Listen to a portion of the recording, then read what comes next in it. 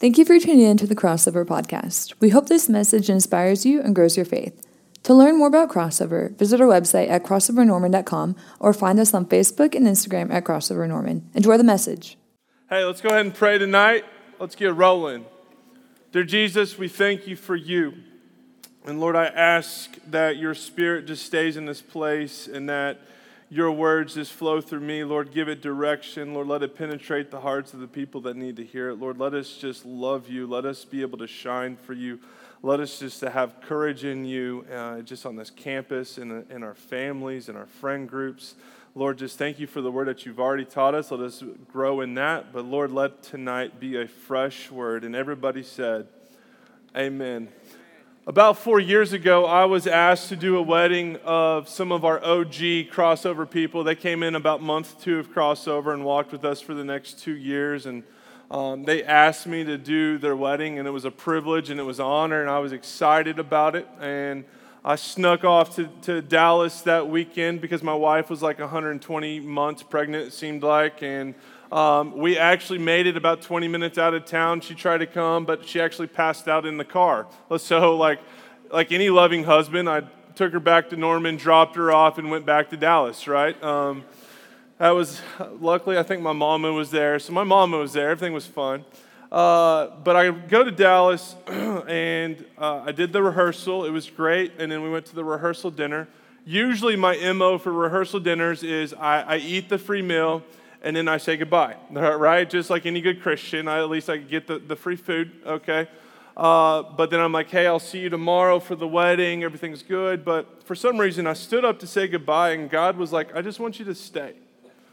So I was like, all right. So I ordered another Holy Dr. Pepper, right? Kept me awake. And I sat next to the bride and groom, and I got to listen to people talk about the bride and the groom. And for the next 2 hours, it was a holy moment in my life. It's one of the most memorable weddings that I have ever been to just because of the rehearsal dinner. And Will and Lauren, their friends, would come up, and one of his friends came up, and he's like, Will, listen. Like, they all kind of made their like little punch jokes at Will. He's like, Will, I know that you're only 5'6", but like I still look at you like a big brother. Like they would always say like their little quick punches, and they always had these like inside jokes that were going on. But then there was the flip. It's like, but for reals, Will, like I just want you to know, like I have been broken many times in my life.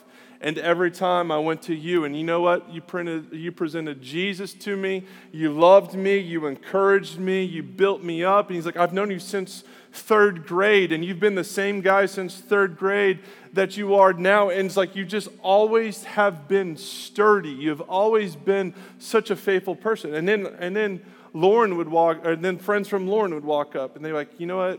I love Lauren. She is the sweetest person I have ever met. And she's like, you know what? I love the fact that like you've always presented Jesus in such a way. You've always been able to encourage me. You've always been able to build me up. And they're like, you know what? You taught me how to love Jesus. You taught me how to have fun with Jesus. And I'm just sitting there like smiling and laughing. And like we have 200 people in this rehearsal dinner.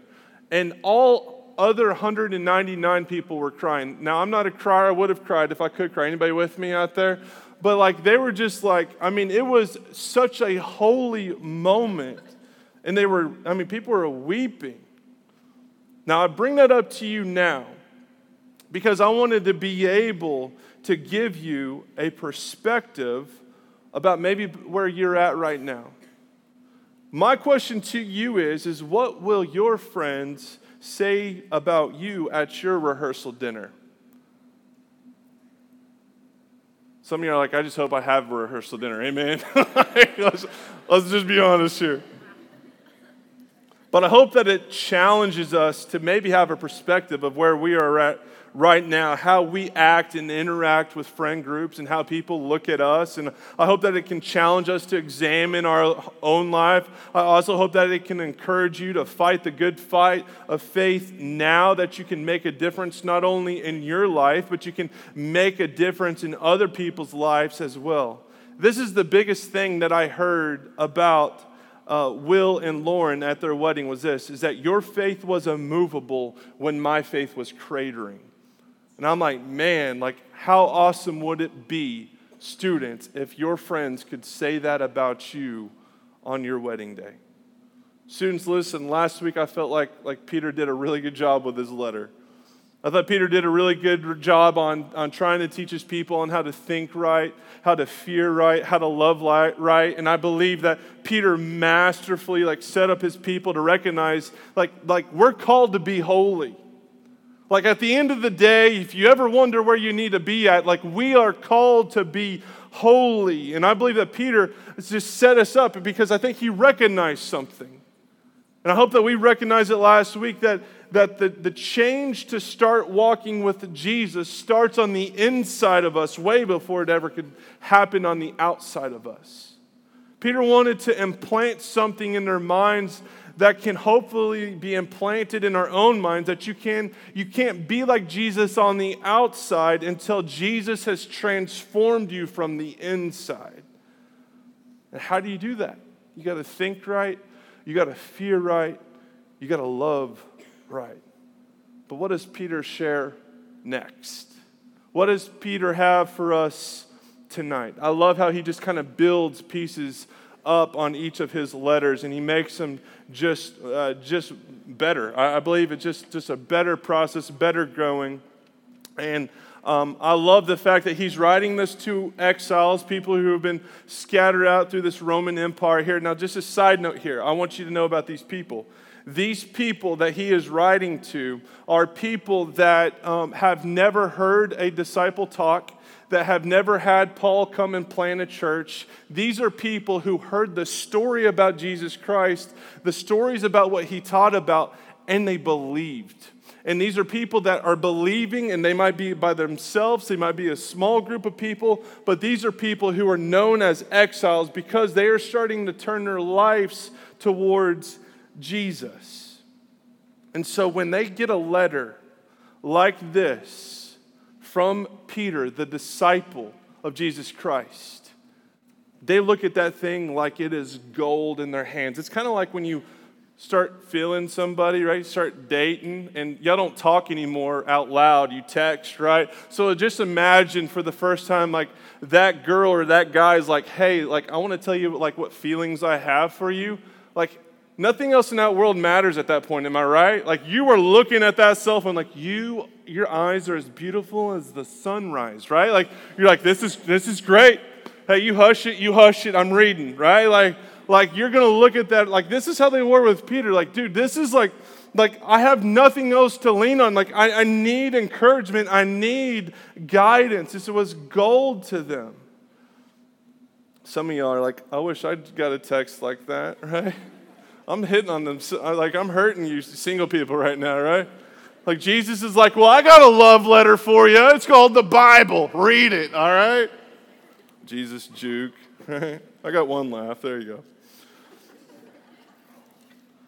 Guys, I'm real creative with titles. I titled tonight, like, Rock Solid Faith. There you go. Because this is where Peter says, like once you get the inside of you right, like, how can we start living our faith on the outside? What does our outside faith look like? We have to have rock solid faith in this world. And this is what I want to do today. I want to do something a little different. I want to kind of jump around the text a little bit because in my mind, this is how it works. And hopefully I can translate it good enough from my mind to your mind. Does that sound okay? All right, we're going to talk about how to have rock solid faith. We're going to start in chapter 2, verse 9. Of 1 Peter. Here we go. But you are a chosen race, a royal priesthood, a holy nation, a people from his own possession, that you may proclaim the excellencies of him who called you out of the darkness and into marvelous light. Once you were not a people, but now you are God's people. Once you had not received mercy, but what? But now you have received mercy. He's saying you are a royal priesthood. You are a chosen race. You are a holy nation. This is what this tells me. You're Jesus' people. Now, why is this so important to these people during this day and age? Like, just think about the words that were being implanted to these individuals who felt like they were alone and they had nothing and they had nobody, they had no inspiration. Just imagine, like, when other people are turning away from them in their faith and people are shaming them and they're feeling like less than the world. Just imagine when you got Peter, the disciple of Jesus, saying, no, like you're holy, like you are God's chosen people, like Jesus loves you so much. Jesus tries to encourage you. Just think like angels are going to clap for you when you get to heaven next to Jesus. Like he wants them to understand the significance of who they are. And when the world is trying to devalue them, he is trying to strengthen them. And Peter's like, nah, like there's no reason for you to be stuck in the muck right now. There's no reason for you to feel down about your life right now. There's no reason for you to feel any which way, because guess what? The creator of the universe has called you his own. He's called you out of the darkness and into the marvelous light. It's time to step up into your new identity and know your value. For the first time, they understood that their value was not determined by how much money they had in their bank account, or where they were born, or how popular they were, or what their BMI was, or what their sandals or their robes was stitched with, right? This was the first time that their value, how they felt about themselves, what they were labeled with, their value was in the name of Jesus and who he said that they were. Peter knew this, that rock-solid faith started with this. My point number one is, you must know your value. Like there's certain reverence and fear and respect and loyalty to knowing who Jesus is to you. And when you fear right, but there's a certain reverence and fear and respect to knowing your value that Jesus has placed on you. And when you know the value that Jesus has placed on you, it not only changes the way that you think, but it also changes the way that you do things. Now, when I was a senior in high school, I went to a small school called Woodward High School. It's in the armpit of Oklahoma, okay? And I was only there for about 2 years, and my senior year came up. It was about a year into my moving there. I had made some friends, but some friends kind of, floated away, and I hadn't really found my groove before my senior year. And right before my senior year started, I kind of befriended one of the popular guys, right? High school's so dumb, is it not? Like some of you freshmen right now are like, I miss high school so much. Like I'm telling you, like 3 months from now, you're like, high school is so dumb, right? But I got in with the cool kids, all right? And I would walk into school and it was awesome. They kind of flocked to me. I flocked to them. Like I got to know everybody in the school. Like it changed like my outlook on high school. It's like, okay, I got this conquered. Like now I'm ready for college, right? So I remember one day I'm walking in. It's good. Everybody loves me. And then that evening, we all decided to go hang out in the McDonald's parking lot because we were cool, all right? And that's literally the only place that Woodward had, okay? If you don't know where Woodward is, you've probably sneezed and you missed it when you're driving by. It's pretty small. So anyways, that evening they asked, hey, listen, Brent, like senior prank is coming up. Would you want to be a part of it? Well, Woodward was big on senior pranks. And the year, you always tried to beat the year before. So 2 years before that, it was pretty cool. Those old cowboys, they climbed their little tushes all the way up the flagpole at school, and they got a bunch of car tires, and they stacked them down that flagpole, the 30 feet, all the way up to the top. I was like, that's pretty impressive. Took the maintenance guys like 3 weeks to get all those tires off there. I'm like, that's a good senior prank, right? Next year was even better. They did one up them. They got a bunch of goats and sheep. They locked a small hallway in the school. They fed the sheep and the goats lots of water and lots of food, and they peed and pooped everywhere, like in the school. And the teachers walked in, and it was nasty, but it was a good senior prank. They could clean it up off the tile, no big deal. no harm, no foul, right? So my class is like, we want to do a senior prank. Brent, we want you to be a part of the senior prank. And I'm like, well, what are we going to do? Well, we're not going to tell you. We just need you to do something. I was like, well, what do you need me to do? And they're like, well, we want you to be a lookout. And I was like, well, look out for their like policemen. I was like, ooh, I'm like, I'm kind of torn here. Like these are my new friends. I'm in the crowd. But then I'm like, well, but also like there's like this doesn't feel right. And so I luckily, thank you, Jesus, I stepped back and I thought about something. I was like, okay, so what if this goes wrong? Okay, and say we do get arrested, all right? And then I just thought about my father. Like, what would my father do, right? The first thing was anger. Like, okay, so I'm going to get some massive punishment, okay? I'm going to probably get grounded. Like, this is, and I was like, okay, that's still, okay, we're trying to weigh the odds a little bit. But then I was like, well, then he would be embarrassed. My dad was a pastor of one of the bigger churches in the community, and I'm sure he'd be ashamed because then I would just be another pastor's kid, like with the statistic, oh, you're just another pastor's kid, right? But then it hit me. Like I could just imagine me sitting across from my father after if it went wrong, and my dad just looking at me and say, like, don't you know that you're better than this? Like, haven't I showed you that you were better than this? Haven't I told you, like, how valuable you are? Like, how important you are to me? And like, you don't need to do these things to have these friendships. And you're more valuable than being a part of this mess and being a lookout for these cops. And as soon as I realized at that moment, that all those times that my dad had built into me, that my dad had loved me, that my dad had encouraged me, that my dad sat down and had deep conversations with me, and how he showed me to be courageous even against the grain of society. Like, I just had to respectfully decline once I understood that.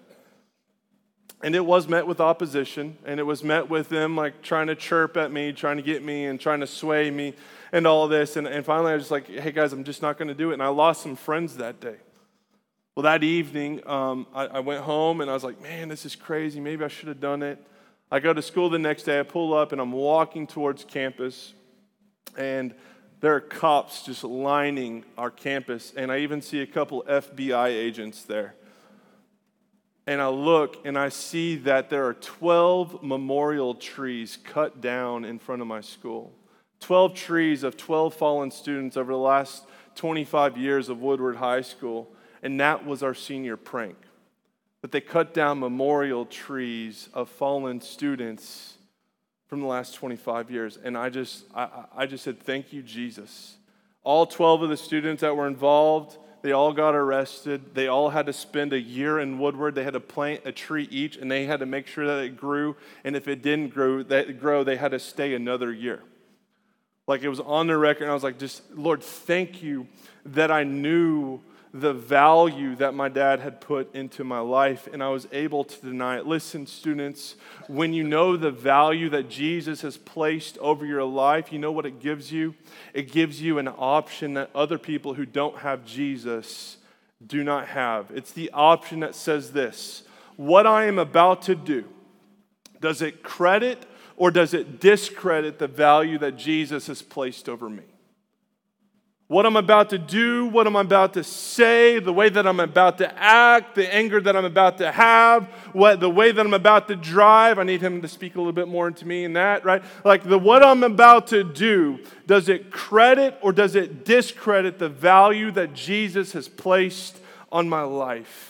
And when you know the value of your life in the name of Jesus, you have an option. Listen, students, you have an option to walk away when most people don't. You have to know your value. But it leads me to my next point, what Peter says here in verse 11 and through 12. But beloved, I urge you, sojourners and exiles, to abstain from the passions of the flesh, which wage war against your soul. Keep your conduct among the Gentiles honorable, so that when they speak against you as evildoers, they may see your good deeds and they glorify God on the day of visitation. It kind of sounds old school, like abstain from the passions of the flesh, right? Like I love just like the literature here, and like keep your conduct honorable. But when I really dissect just this one little like paragraph of scripture here, I can see that it tells me two things. It shows me that you have value in Jesus. But the second thing is that it proclaims Jesus to other people in the way that you conduct your life. Like what you do matters not only to you, but according to the scripture, what you do also matters to other people. So Peter is telling these people who are trying to find their way and find their rhythm in their walk with Jesus, like you want to build a solid rock faith, then start living in your faith. If you have Jesus on the inside, don't hide it under a bushel. No, right? Like, do we need to sing the song? Like, don't just be a Christian around Christians. Like, let everything that you do, everything that you say, every way that you act, proclaim Jesus. Because it won't only change your life, it could possibly change somebody else's life. Now, students, I want to be just a little bit vulnerable here. Like, I was a gray liner in college. And this is what I mean by gray liner. Like, I knew what Jesus had done for me. I knew how much Jesus loved me. I knew what Jesus wanted to. I even knew the calling on my life in college. I really did. I knew that I was called into ministry, but I was running from it. But I also knew what the world offered, and I knew what the world could give me, and I had comfort in the world, and I had friends that were in the world. And listen, Brent Russell was smack dab in the middle. I was tiptoeing on not being great, and I wasn't tiptoeing on being bad. I was tiptoeing just that gray line of not being nothing. And I feel like some of us in here right now, we are tiptoeing on that gray line. And let me tell you, is that you will never find peace on the gray line. You will never find joy in the gray line. You will never find hope on the gray line, because Jesus is not the king of your life, and the world is not being everything that it needs to be. And this is what happens. Is you will never be able to experience the world like you used to if you've ever experienced the depths and the love of Jesus Christ has for you. If you've ever experienced the love that Jesus has for you, you will never fit into this world. But also, if you know the depths and the love of Jesus, and you know that you are not walking with Him fruitfully, and you know that you're not walking with Him faithfully, you know that there will always be this pull to have more, and Jesus is the deep is crying to the deep. You will never be able to be fully satisfied in God if you're still dabbling in this world, because you will not be able to walk in the promises of Jesus. So you're stuck. You're not filled by the world, and you're not allowing Jesus to fill you. But Peter's like, hey, listen. The conduct of your life, the way that you live your life, is a reflection of your faith. So how do we do this? How do we conduct our lives in a way that it shows our faith? And I'm just going to simply say this. You got to know your goat trails. That's correct. You need to know your goat trails. You guys are like, dude, this dude talks about goats and sheep a lot. What's going on? Is this FFA or crossover? Hey, we're all sheeps going astray. Amen. Hallelujah. Now, many of you know about the Persian army and the Persian army of the 300 men that were led by King Leonidas. Now, I'm going to ask you to read the story about it. I'm not going to ask you to watch the movie about it. And if you do, watch the TV edited version. Amen. Hallelujah. Because we're Christians. But King Leonidas is going against King Xerxes and all the countries that he has taken over, and he has consumed their warriors. And these 300 men, they put themselves in front of King Xerxes' armies, and they have backed themselves into a crevice of a mountain. And these 300 men, for the next 2 days, battled it out against 3,000 plus men. And they slayed. They owned it. Like Xerxes couldn't get past them, and this was just slay game. All right. And what happened was Xerxes is getting a little frustrated. And about day 3, he's like, you know what? We're about to give up. We're going to have to regroup. We're going to have to change. We're going to have to try something else because this won't happen anymore. We're going to have to retreat. And at that moment, this little sneevel of a man, I can't say his name. It's Ephialtes, all right? He was a Persian citizen who went against his homeland. And he told Xerxes, hey, if you pay me a lot of gold with a lot of women, I will tell you what you need to know to defeat King Leonidas. He goes, okay, done deal. And he tells them, hey, there's a goat trail around back. If you gather your men, you will be able to flank King Leonidas and his 300 men. You will be able to defeat them. King Xerxes then takes his men, goes around the goat trail, and they defeat King Leonidas and all of his men. Now, you read later on, it sparks a fire with other people, and they end up taking over King Xerxes. But the point of the story is this. What are the goat trails in your life that you give access to the enemy to defeat you? Like seriously, like how are you battling the devil right now that he is able to find a back route beside you or maybe right in front of you? And how does he keep on defeating you right now? How many of us right here, let's just be honest with yourself and Jesus, like how many of you feel defeated? How many of you feel stuck? How many of you feel stagnant in your faith? Maybe you feel hopeless. Maybe you feel depressed. Maybe you feel beaten and distraught. And what if we just take this passage seriously? I don't have enough brain power to make this fluffy, so I'm gonna look at this. I'm gonna say this is what the Bible says. Like, what if we take this passage seriously and we recognize this, that the things that we do in our flesh will wage war against our soul, because bad conduct in our life, things that we know that are against God, and we still allow those in our life. We are allowing that goat trail for the devil to come and attack us and attack us and attack us. And we allow it to have war in our soul.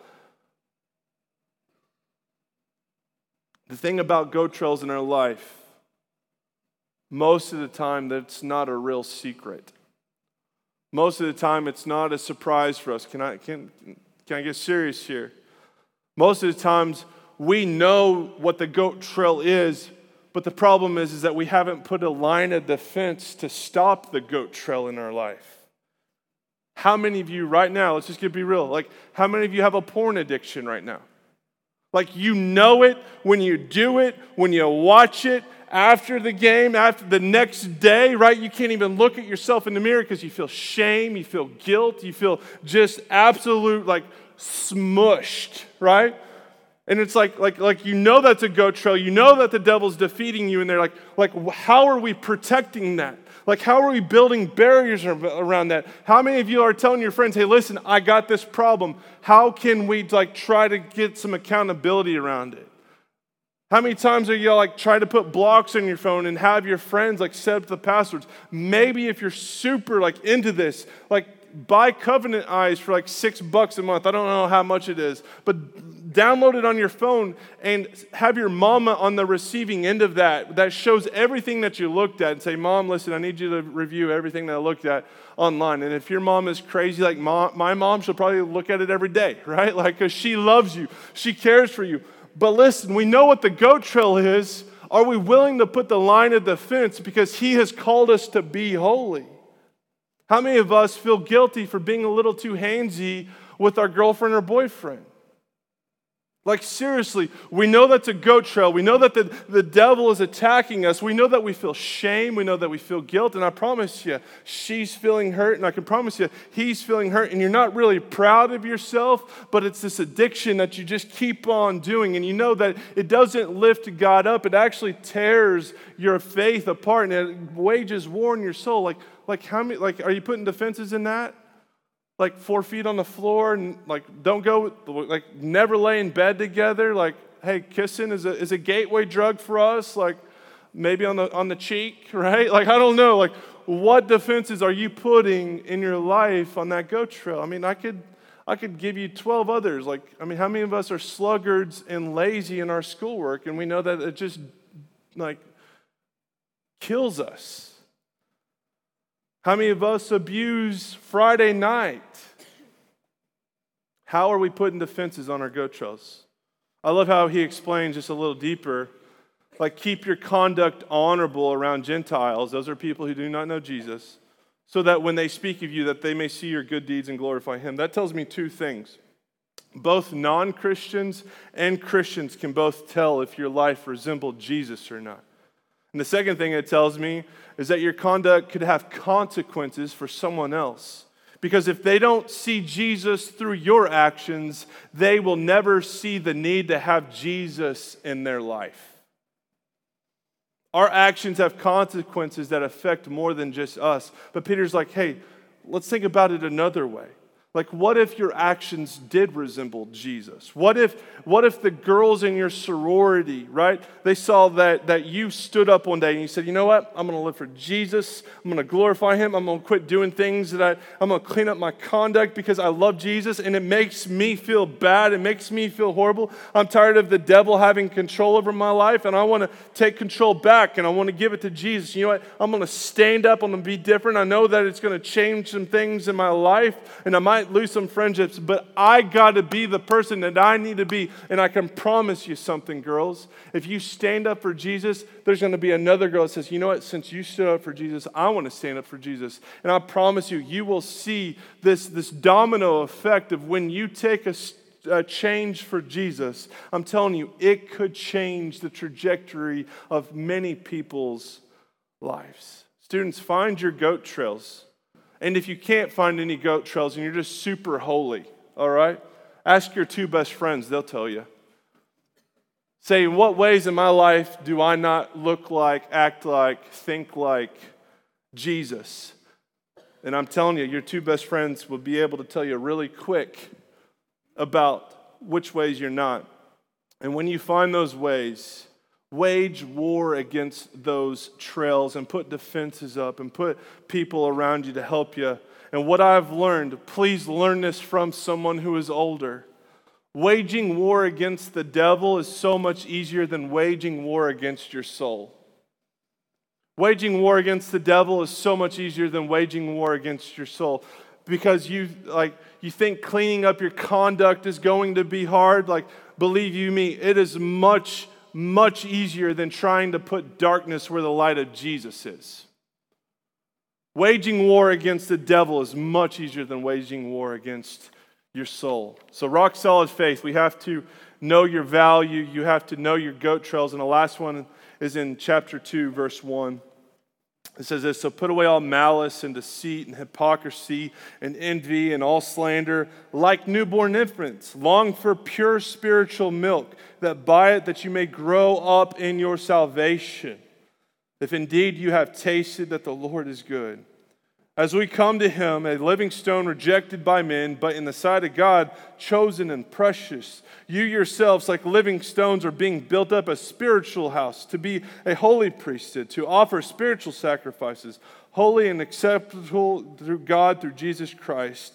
For as Scripture it says, behold, I am laying in Zion a stone, a cornerstone, chosen and precious, and whoever believes in him will not be put to shame. So honor is for you who believe, but for those who do not believe, the stone that builders rejected has become the cornerstone and a stone of stumbling and a rock of offense. They stumble. Why? Because they disobey the word as they were destined to do.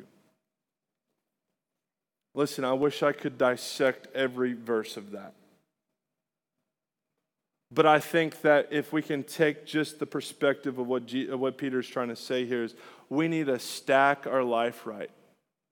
And Peter here is is like myself. We have a craftsman brain, and this is how we think. And he's trying to make this the simplest way to get his point across is simply this. Like Jesus is this proverbial stone that was rejected by men, but if you build your life upon him, because of what he has done for you, because he came and he died for your sins to have eternal life in him. If you believe in that proverbial stone, if you build your life upon Jesus, upon the rock, then your life will be transformed. Why? Because he should be the foundation of everything.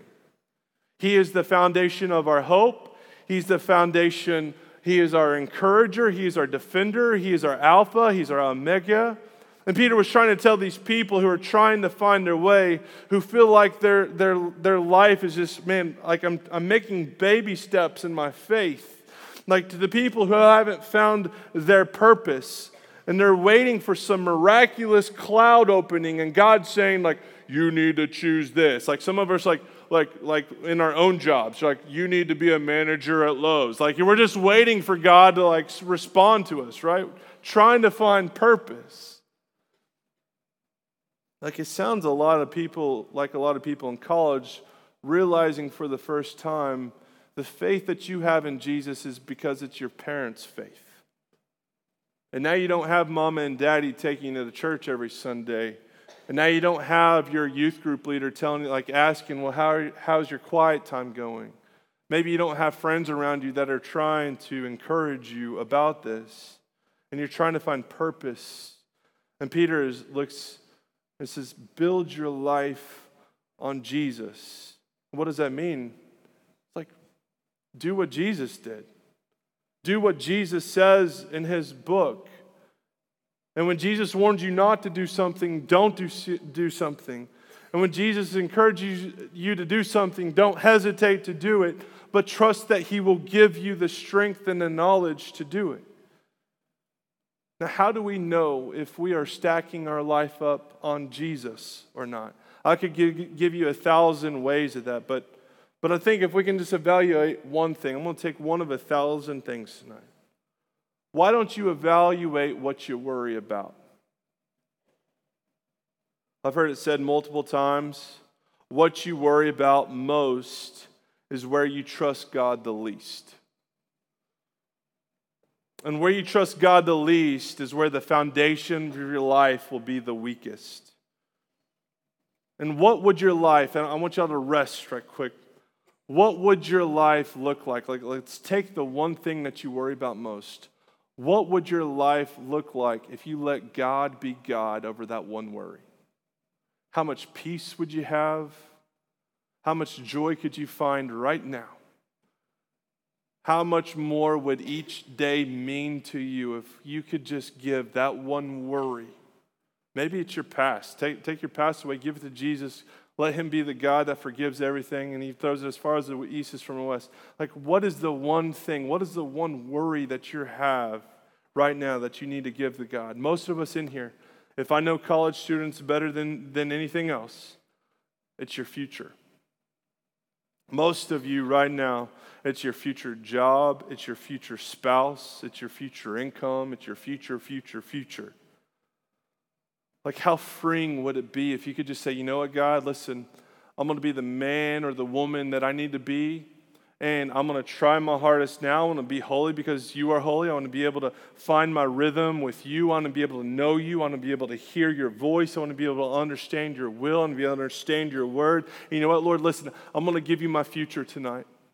My future spouse, my future job, everything about my future, and I want to give it to you, and I'm going to lay it down, and I want to glorify you with everything that I have. Like, you got to stack your life upon the cornerstone, upon Jesus, and I'm telling you, He will make your burdens light. He promises to give you encouragement when no one else will.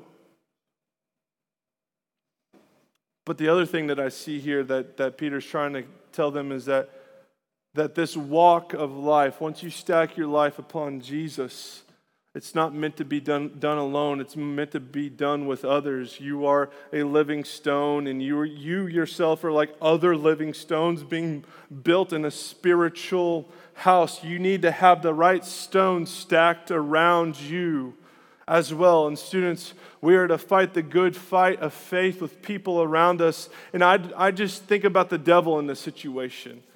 Like the devil, it says that he is here to kill, steal, and destroy. He's like a roaring lion, like seeking to devour you. And when we watch lions hunt, I notice my kids love like animal shows. I still haven't told them that Steve Irwin died. All right, I'm dreading that day. Okay, like they love Steve Irwin, but when you watch a lion hunt, what you see is that they actually creep up to these wildebeest. All right. But just for a split second, what they do is they leap and they start going towards these wildebeest. And they don't go to the one that's in the middle of the pack. They go to the one wildebeest that goes off by themselves, and they are alone. And then they just attack that wildebeest and they take them down. See, the lion attacks the one that went alone. Students, the easiest target for the devil is a Christian trying to do his life or her life on their own. They're not willing to go and commune. They're not willing to go and be vulnerable. They're not willing and show people their insecurities and say, you know what, I don't know this, I don't understand this, please can you help me?